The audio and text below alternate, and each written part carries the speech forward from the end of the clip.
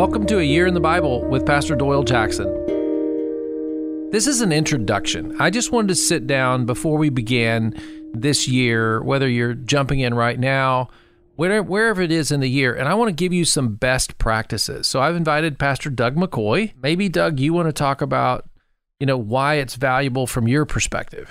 Well, I've been doing this since at least I was 19. Sat down and said, hey, I want to do this. I need to know what this is about. So that is your first step. Do you have a basic working knowledge of the story of God? And really a basic working knowledge is all we get as far as the details, because he didn't give us that much detail. He didn't tell us what daily life is like under David, but he gave us the high points of history. That's right. Which is enough to understand how he operates and what he values. So you need that basic working knowledge. But second, you need daily input.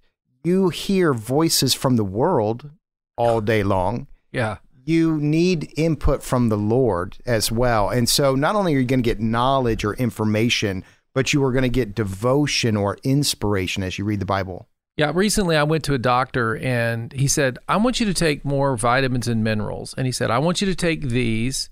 He said, because you live in Ohio, you don't get enough vitamin D. He gave me a list of 3 or 4 things. He said, if you'll just take some cinnamon every day, it'll help your blood sugar. And he said, you have to look at it this way. It's the antidote to the world that you live in.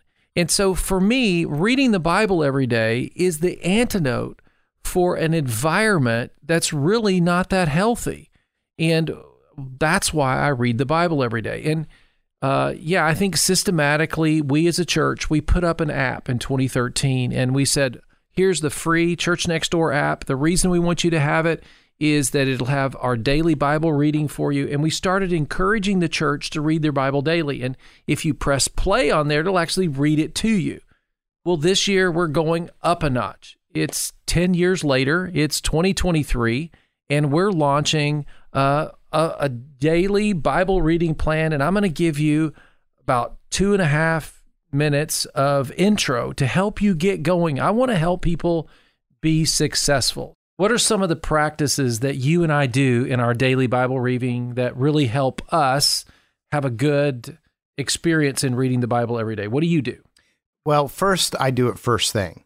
Yeah, I think you have to do it first thing. I agree. And if you can't do it first thing, then have a set time. Make it a habit. Yeah. Before dinner or before bed. I prefer as soon as I wake up because that's when I'm most in control. If I went to bed on time, I wake up on time, I have that. Yeah, that's sometimes an if, but I'm in control of that time. That's what I'm going to do it, and it's done. Okay. Yeah. So having a set time is one.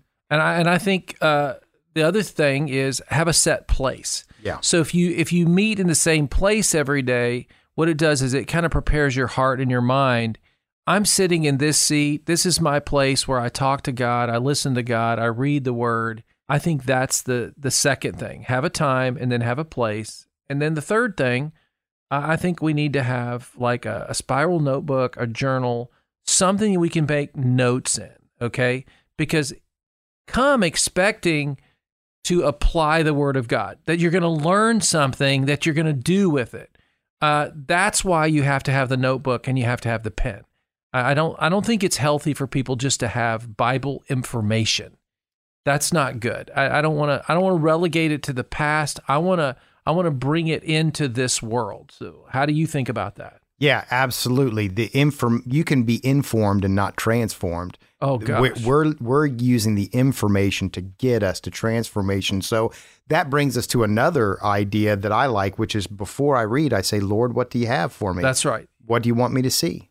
You have to invite him in prayer. And actually in our podcast every day, I do a brief prayer right before we read. And I invite you to say it along with me or just repeat it and then get out your Bible. And this is the last one. I think you need to use the same Bible.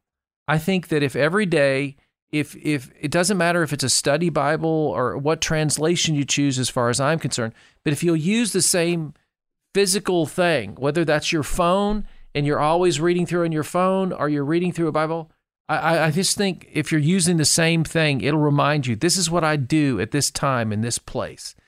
And the last thing I would say to you is this. I would say, expect God to show up. Expect to learn something. Expect that you do need to write something in that journal. Expect that God is going to show up, and he will. And that's what will give you the momentum.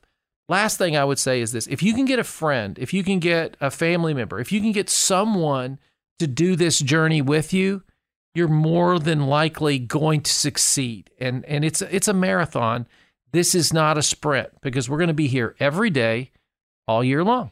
Somebody described the life of faith as a long obedience in the same direction. And I like that description, because if you just look at what you did in one day, it doesn't look like much. But if you do day after day after day, a little bit at a time, 2 months from now, you're going to look back and say, look how far I've come. And a year from now, you're going to look back and say, I made it all the way. Okay, with all that, starting January 1st, plan to be with us for a year in the Bible with Pastor Doyle Jackson.